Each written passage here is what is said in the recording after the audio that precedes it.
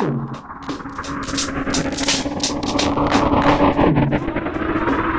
listening to Music Growth Talks, the podcast for musicpreneurs, with Andrew Apanov. Hello everyone, dear listeners, clients, subscribers and patrons. I'm Andrew Apanov and you're listening to a new edition of the Music Growth Talks podcast. This is episode number 103 and my guest today is Ryan Kairalla, a Miami-based entertainment attorney, a book author, a teacher, speaker, podcast host. I'm sure that's definitely not the full list of Ryan's activities and titles. Ryan's wrote Break the Business, Declaring Your Independence and Achieving True Success in the Music Industry book, an amazing book. I highly recommend it to everyone. And he also runs a podcast under the same name. On these Music Growth Talks episodes, Ryan talked about his indie music lawyer practice, including the Break the Business book and podcast, and shared a number of really cool insights on surviving and thriving in the music industry today. Among some of the topics we've covered, trusting or rather not trusting major native record deals, how to open your own record label, primarily in the United States, new promising platforms for musicians with really neat case study on Mary Amber. By the way, a link to her Twitch profile is in the show notes, which you can find at datamusic.com, musicgrowthtalks.com. So we also talked about registering copyrights for your songs, when exactly to do that, predictions for 2018, and yeah, a bunch of other things. Really interesting stuff, in my opinion. So I'm pretty sure everyone will find something useful for yourself here. So enjoy my conversation with Ryan. As usual, if you haven't checked that out yet, I release a new secret podcast episode for my patrons every week. So go check it out at patreon.com/Andrew Apanov if you want to, consider becoming my patron at just $1 per month. Thank you all, and here we go. Ryan, welcome to Music Growth Talks. I'm excited to have this conversation with you again because I was fortunate enough to be a guest on your show, but today we're finally going to talk about your project. So welcome to our podcast. Great to be here. Thank you so much for having me on.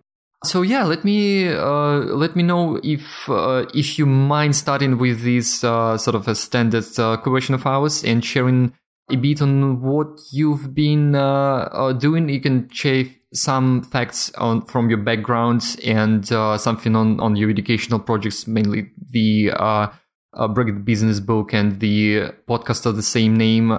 But yeah, so what would you like our listeners to know about you? I do a lot of work in entertainment law. I specialize in helping independent musicians move their careers forward. Independent musicians are my favorite kind of client. These are creative, imaginative, interesting people, and it's an honor to help them sort out their legal issues. And I do that in my legal practice, but I also do that through the educational resources that you mentioned, the Break the Business book that I wrote, as well as the Break the Business podcast, which are all about informing independent artists of how to move their careers forward, how to avoid some of the pitfalls that exist in the industry, and ultimately achieve success. Right. Yeah, absolutely. So yeah, I didn't mention your professional work, but of course it's the core of what you're doing, and a lot of your expertise is coming from your work with indie artists. I fully agree with you that it's probably the best crowd to work with. Even for it can be challenging for us as professionals sometimes, because oftentimes indie artists don't have the support, the financial supports that particular kind of brands such as companies, startups, or even major artists maybe seeing. How have it been looking for you in terms of so I'm just thinking of how to properly formulate my question, just so to be accurate and for you not to give away too much kind of sensitive information. But can you mention what kind of services are the most required by indie musicians these days when they reach out to you as a legal professional? That's a great question. I would say that a lot of music, one of the cool things about the new music industry that we're in right now is that music careers can look very different from indie artist to indie artist. Some artists do a lot of touring where they're out playing live performances. Some artists, just do a lot of writing and they can get sync placements on TV shows and things like that. So every career is different. And so every artist's legal issues can be different. But we do see some commonalities. For example, every indie artist is creating stuff. They're writing songs, they're making recordings, they're maybe writing books and doing things like that. And so you need copyright registration. You need to make sure that your intellectual property is protected. You need trademark registration for your name and, for those kind of aspects of your career. And so I help a lot with that. A lot of artists will set up businesses. If you're an independent artist, you're a business. And so, getting your corporation or your LLC set up is critical, and lawyers can help you with that. And you're going to deal with a lot of contracts too. With live venues, you have contracts that need to be reviewed. If you're working with other musicians to make your album, or producers and engineers, those are all contracts. And having a experienced entertainment lawyer who understands the needs of independent musicians can be a valuable guide and ally for indie artists as they're trying to move their careers forward. So if you have an understanding of what exactly you need, let's say it can be very, well, clearly it makes sense for an artist to reach out to an attorney, but then it can be also generally affordable if people are hiring you for very specific purposes, from what I understand. I'm just thinking, the questions I'm asking here, just trying to see what kind of questions our musicians, most of whom are indie artists of different genres from different parts of the world, mainly in the United States, may be asking you. So you've mentioned some of the very specific things, I think. So it's sort of a checklist, because for those listeners of ours who have just started their projects recently, the things that you mentioned maybe, or some of the first things they may be looking into, because from my experience, many artists don't actually take care of these things, so registering a trademark and copyrighting the songs and all these things. Do you usually recommend objectively to take care of things like a trademark at the very beginning of a career, or taking something like a year or two to just release some records and only then start to look into these? Well, I would tell you this, and it's going to depend on what country you're in. And I work in the United States. Yeah, so let's speak about only the US. Advise on matters of American law. But what I can say to artists is copyright registration is so important.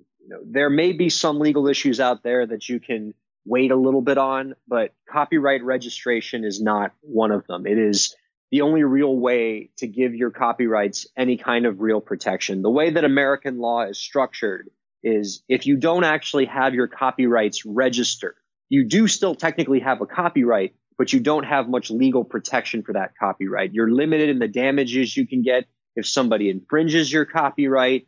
You're limited in the remedies that are available to you if somebody steals your work. And so registering your copyrights is one of the most important things that you can do as an artist from a legal standpoint. And unlike a lot of legal things that are out there, copyright registration in the United States is really easy to do. It's even one of these things where if you do enough research and the circumstances are simple enough, you might be able to register your copyrights yourself without an entertainment lawyer. But it's still something that's very, very important to do. And it's not one of these areas where you want to kind of, wing it and not, take care of this. Yeah, totally.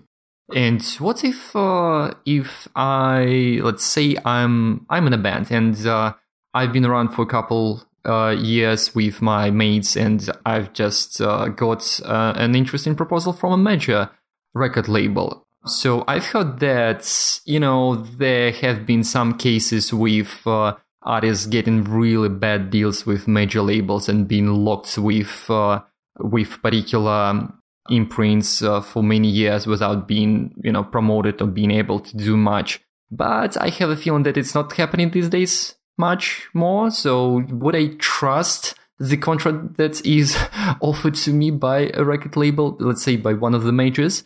Or is it just it's not even it shouldn't even be discussed and them just going to a lawyer right away.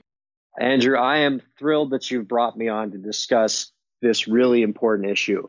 One of the big themes in my Break the Business book is all about the dangers that exist from record deals, particularly those offered by major labels, but really record deals that can come from a number of sources. I tell this to people all the time. I say it in speaking engagements. I've written it in articles. In my legal practice, I have yet to read one record deal that I could ever advise a client to sign. And there's two reasons for that. One, most of these record deals have terms that are so dangerous, that are so predatory, that are so detrimental to an artist's career that an artist would be in a lot of danger to sign them. You know, a lot of things that you talked about, provisions that can keep an artist stuck in a deal for a number of years where they're forced to only record for that record label and for nobody else. 360 clauses, which require an artist to give the record label a significant portion of their income, even if the record label had nothing to do with producing that income for that artist. Low royalty rates. So much about record agreements are problematic. And the second reason why artists should avoid these record deals is that you live in a music industry where it is easier than ever. It is more possible than ever to achieve success while not being signed to a record deal, achieving success while being able to hold on to your copyrights, while being able to keep more of your money, while being able to be in true command of your career.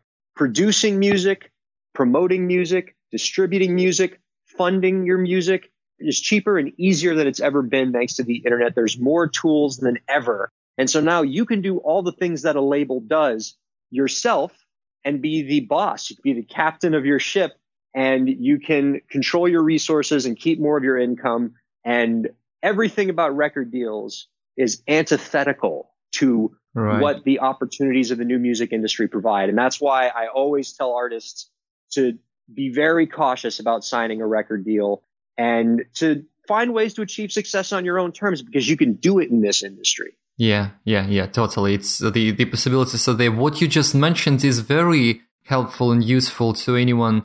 In the fact that even a relatively small indie record label deal may be bad for you if you don't check the terms. And most musicians out there, and I don't know, I'm like, speaking of myself, I really don't understand much of what is set on in the contracts, even being in the industry for many years. So it's something that you want to consult about with a professional. So that definitely makes sense. Yeah. Let me tell you this dirty little secret, Andrew. You know, what you were saying about reading a record deal and not being able to understand it. Most entertainment lawyers, even really experienced entertainment lawyers, don't understand what's in those record deals. An 80-page document, a 100-page document with a bunch of confusing terms and extra provisions. Any lawyer who tells you that they fully understand the terms of one of these major label deals is lying to you. These contracts are a confusing, labyrinthian mess. And, you know, anything that even an experienced lawyer can't understand is not something an artist should sign. Right. It's interesting. It gives a lot of hope and about the industry we're in. But you know, things are changing. At the release, it's, as you said, it's possible to self-release, and it's much easier than in the past. And so you can build a successful career in a niche, or even become known nationwide, for example, just doing it on your own. So just one question before maybe we talk about self-releasing music or anything related.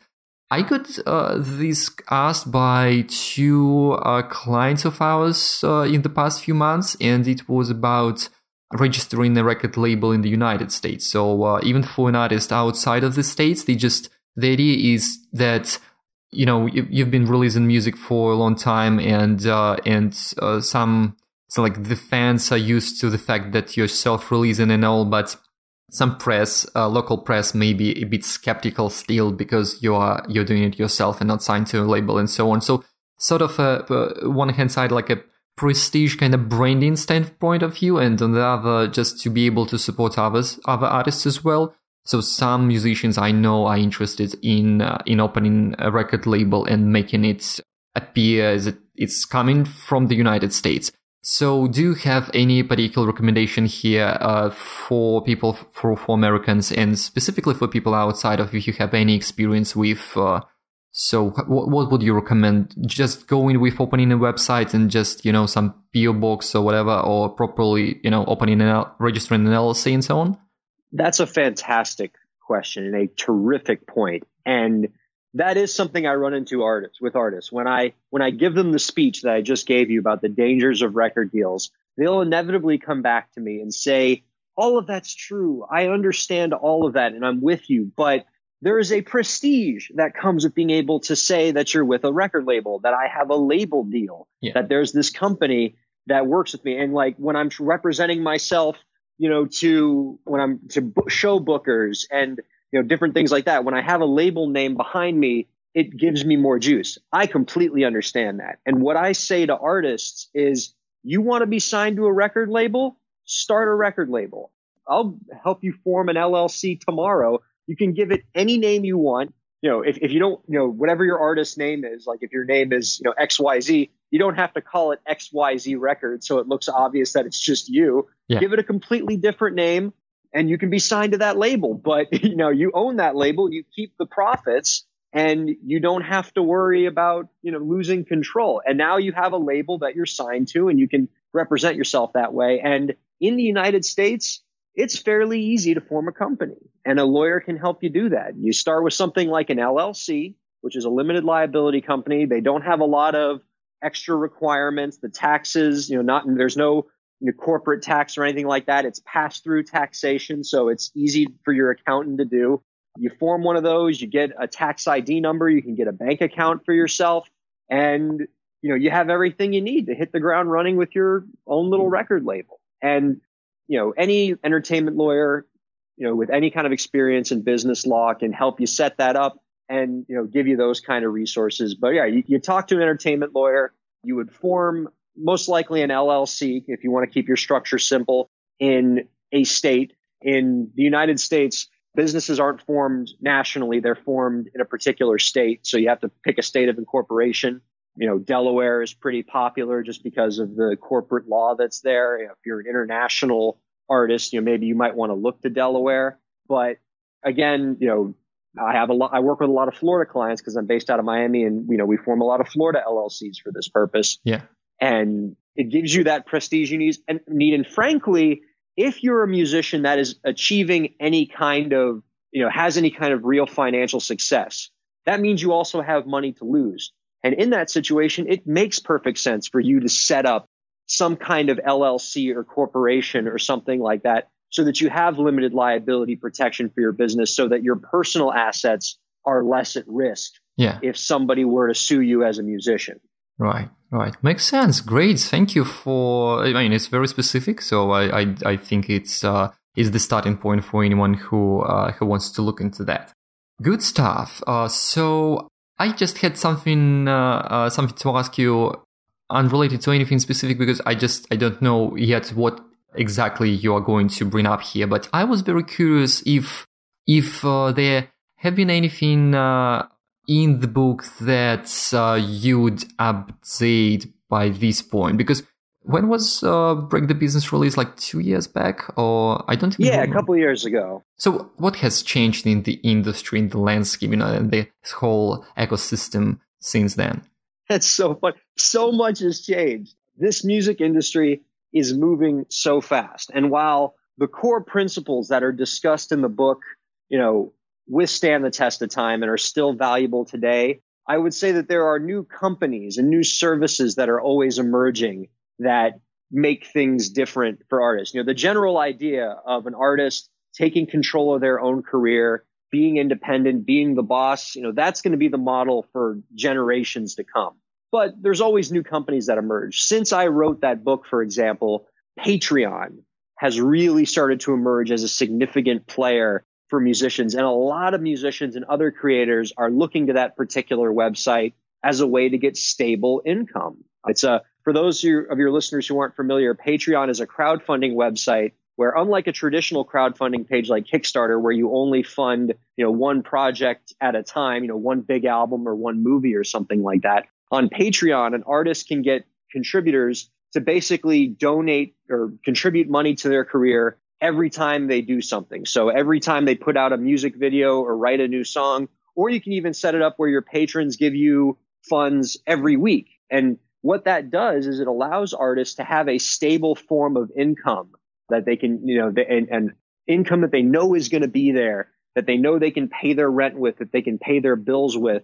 And the CEO of Patreon, Jack Conte, believes that this model could be the prevailing model in the music industry as it becomes harder and harder for some musicians to make money from their recordings because of the rise of streaming.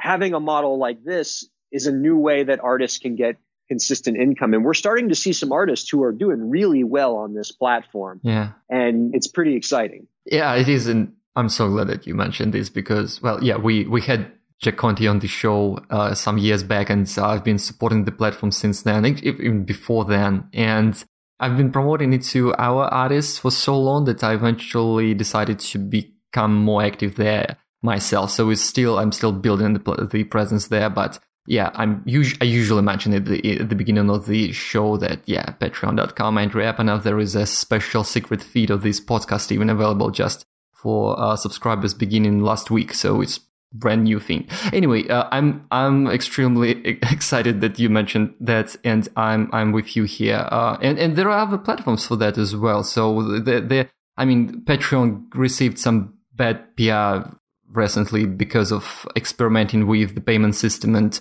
which could result in the patrons being charged more.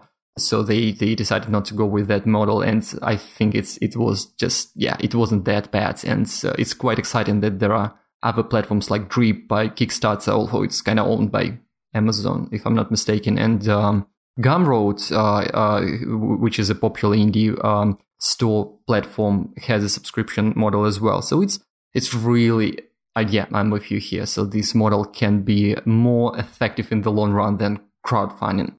Cool. Anything else? I'm curious what else you have to recommend. Maybe anything that your guests have been talking about lately that's particularly resonated with you? I could go on forever about different platforms that are out there. One that I've seen in particular that a lot of artists have been getting into, at least on the US side, is Twitch. So live streaming platforms are becoming really popular with indie artists. Platforms like StageIt, for example, where you can basically put on a live show from the comfort of your own home and have a worldwide audience that can actually contribute money, through tip jars and things like that in real time. And a lot of the musicians that I know and work with are introverted. They don't want to, they don't like to, perform in front of a big kind of arena with lots of people in front of them, but they don't mind being in front of a camera in a more intimate setting. And so live streaming works for them. But the platform Twitch has really started to take hold with a lot of the artists I know and that I work with. This is a platform that was originally created to stream people playing video games and tabletop games and mobile games and things like that. But a lot of musicians are starting to kind of gravitate toward this platform because there's a built-in community of young people who are interested in pop culture and geek culture and things like that. And if you're a musician that caters to that group, you're going to find a very sympathetic community on Twitch. Plus, it's a really easy platform to use. It's got a lot of great third-party components on it that integrate with the platform really well. And it can be a great way for you to stream yourself playing songs, doing music. And I've seen artists do some pretty cool things with it. I've seen some artists who just, they do live shows on it and that works. But I've seen artists who will live stream themselves making their album and giving their fans kind of a nice inside window into their experience. I even know of one artist who I've had on my podcast a few times named Mary Amber, who does all of her songwriting on Twitch, where she'll sit in a room and you get to watch her write a song in real time and actually through the Twitch chat window, type in lyric suggestions to her. She'll actually solicit lyric suggestions from her fans. That's and you can actually help her, make a song. What a cool experience if you're a fan of an artist to kind of get that level of closeness and know that you've had a small impact on that artist's music career. I mean, that's so exciting to me because you couldn't imagine doing that 20 years ago. Absolutely. And now it's a regular part of the music industry, and that's fabulous. And so I love seeing what these live streaming platforms can do. Not only is it a great way for fans to get closer to the artists they love, but it's a great income opportunity for artists as well. Do you have any other examples of artists doing some cool stuff on Twitch specifically? So we can link to Mary's channel in the show notes, but if there is anyone else, you don't even have to mention now, but you could just email me some names so I can include the links, because I'm pretty sure it would be interesting to see some of the examples that you've come across. Right on. I'd be happy to do that. And again, that's Meri Amber. And a lot of people get that spelling a little wrong, but she's a master on Twitch. If your listeners out there are looking for somebody who really knows how to use that Twitch platform and do some cool things with that, she is a masterclass in that. Excellent. Yeah. So as always, it's in the show notes and probably some other examples as well. So worth checking out for sure. And it's really interesting how this gaming live streaming platform is being used by musicians. Fascinating stuff. Good. So, I mean, it's quite a few interesting tips specifically for self-promotion, because you don't really need a label to back you up to do these kind of things, such as Patreon and live streaming on Twitch. So this is exciting. Something that we should probably mention is that, of course, it all takes a lot of time and effort to build an audience on any platform, but yeah, it can pay off really, really well. What's with just the more traditional social media platforms, by the way? So do you have any kinds of predictions for 2018, since we're recording this at the it's like the first podcast episodes I'm recording in 2018. So it's still, we can still talk a bit about the predictions and stuff. So do you have, in the social media realm, do you have any insights, thoughts on what we should expect this year? Oh, yes, of course. I think in 2018, you're going to see even more social media players emerge. Every year, there's always new social media platforms that come out. And one of the great challenges that indie artists have is figuring out what platforms to make part of your social media strategy. There are artists out there who try to give themselves a presence and be active on every social media platform. And that's just not realistic. And you kind of have to pick and choose the ones that work best for what you do as an artist, and that you're willing to put a lot of time and resources into. So there's always going to be more and more. I think Facebook is slowly fading. It's still the biggest social media platform by far, but it's also getting older and older. And the indie artists that are coming out right now are getting younger and younger, and they're gravitating more to platforms like Twitter or even Snapchat or some of these other ones. And so, if you're a younger indie musician, it's all the more critical for you to find out where your audience is and make sure to cater to them. What you're also going to see a lot more, and this is an exciting development, is social media platforms more and more integrating with music to create more opportunities for artists to get their music out there. All the major social media platforms are investing a lot of resources in creating more seamless live streaming options for their listeners, where you can live stream right on Facebook, right on Twitter, and things like that. And you're also seeing with Facebook is doing deals with all the major publishing companies to allow artists to live stream cover songs right on Facebook, right on Twitter, without creating any kind of copyright issues, which is a huge win, because a lot of indie artists will boost their career and boost their awareness by covering and doing interesting covers of songs that are already out there and already popular. So as websites like Facebook and Twitter start to ink more of these licensing deals, it's going to create more opportunities for artists to get their music out there, get their sound out there with interesting cover songs without fear that your video is going to get taken down by a copyright notice. Right. Yeah, that's very important. With quite a delay that finally it's happening across such monster platforms as Facebook. So that's definitely something to keep an eye on. Brilliant. Is there anything that I haven't asked you about, but that you would like to share with musicians listening to us? Any kind of particular advice? Maybe it's something that has been, on your minds in the past, couple of weeks?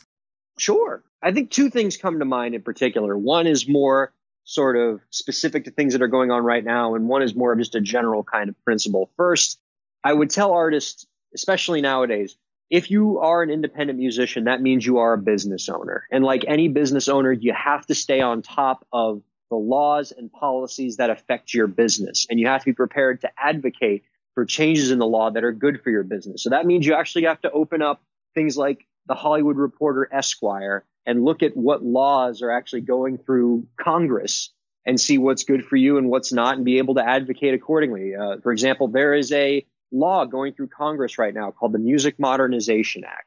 And it has a very good chance of passing because, this particular Congress is one that is sympathetic to copyright reform. And that is a law that could result in significantly higher streaming payments for musicians on platforms like Spotify. But it could also lead to a situation where artists may have less of an ability to advocate for their legal rights in court if something goes wrong. And right now, there's a debate going on in the music industry as to whether this law is good for artists or bad for artists. And the answer is not completely clear. But as an artist, you need to pay attention to that debate and make sure that you're informed on the issue so that you can advocate for what's in the best interest of your business. And then more generally, what I would say to artists is, and this is an advice I give all the time, is you have to be willing to hyper create. In the new music industry, it is easier and cheaper than ever to make, promote, and distribute your own music. And what that means is artists have an expectation to create more than they would have ever had to. If you are only creating one album every couple years or every 3 years, you're not creating enough. There are artists out there who are putting out a new song a week. Some are even putting out a new song a day or something close to that. And the reason why they're doing that is because creation is free. There's more stuff out there than ever before. And so you need to keep your fans satisfied with a constant stream of content so that they always have a chance to remember you and they never forget about you. And that's so important. And, not everything has to be big budget, by the way. Even just, making a little, video on YouTube or doing remixes of your songs or doing acoustic covers, but always put something out there so that your fans have a constant stream of content. That is so important in this industry. And honestly, those who create a lot can separate themselves from those who don't. And those tend to be the folks who succeed in this business. That's true. These are two excellent pieces of advice. And so I do appreciate you mentioning both a lot. Ryan, for those who want to learn more about you, so two things I would like you to mention. One is where to find your educational resources for those who are on the go, for example, and just want to subscribe to your podcast, right from their mobile phone. And then for those who are interested in your professional services, where they can find more about what you offer and do for musicians. Oh, that's terrific questions.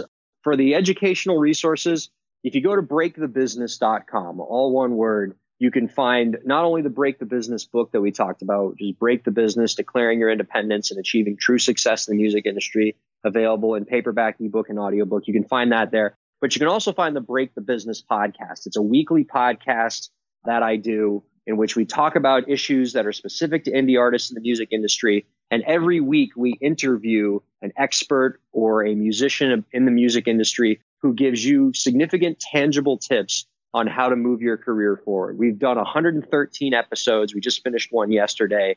So there's a long library of great tips and advice that you can go to, and you can find what you need there. And, that's going to be valuable. And if you're interested in legal services, I would just email breakthebusiness@gmail.com. I read every email that comes in, and we can help sort out any kind of issues you might have. But most importantly, I just want to make sure that the folks get educated. And, the book and the podcast can be a great way to do that. Oh, also with the podcast, you can find it on iTunes, SoundCloud, Google Play, and Stitcher. If you're an iTunes person, it's pretty easy just to go onto that podcast platform and subscribe, and you'll get the new episodes that come up every Sunday.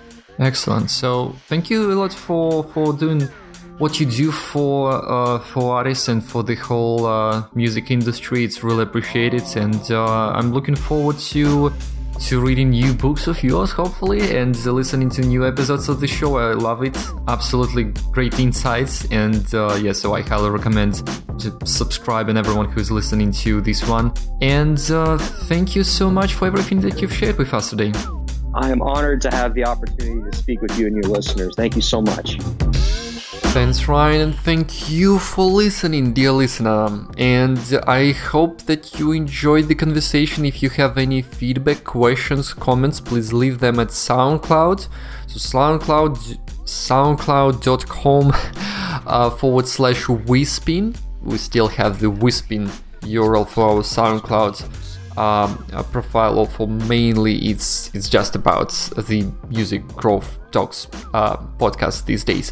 And of course there is also the show notes post at the Data Music blog at datamusic.com. The best way to ask me follow-up question on anything we discussed here is writing a comment or sending me a private message on Patreon, patreon.com/Andrew Apanov. Consider becoming my patron at $1 per month over there. And that's pretty much it. Be sure to check out the Break the Business podcast. It's an amazing show, lots of interesting guests and insights, and of course the book, it's available on Amazon, and also the audio version is up at Audible. Say hi to Ryan on Twitter. His handle is in the show notes as well. And thank you once again. See you on the next Music Growth Talks episode. You've been listening to Music Growth Talks with Andrew Apanov. Find more episodes and subscribe at musicgrowthtalks.com.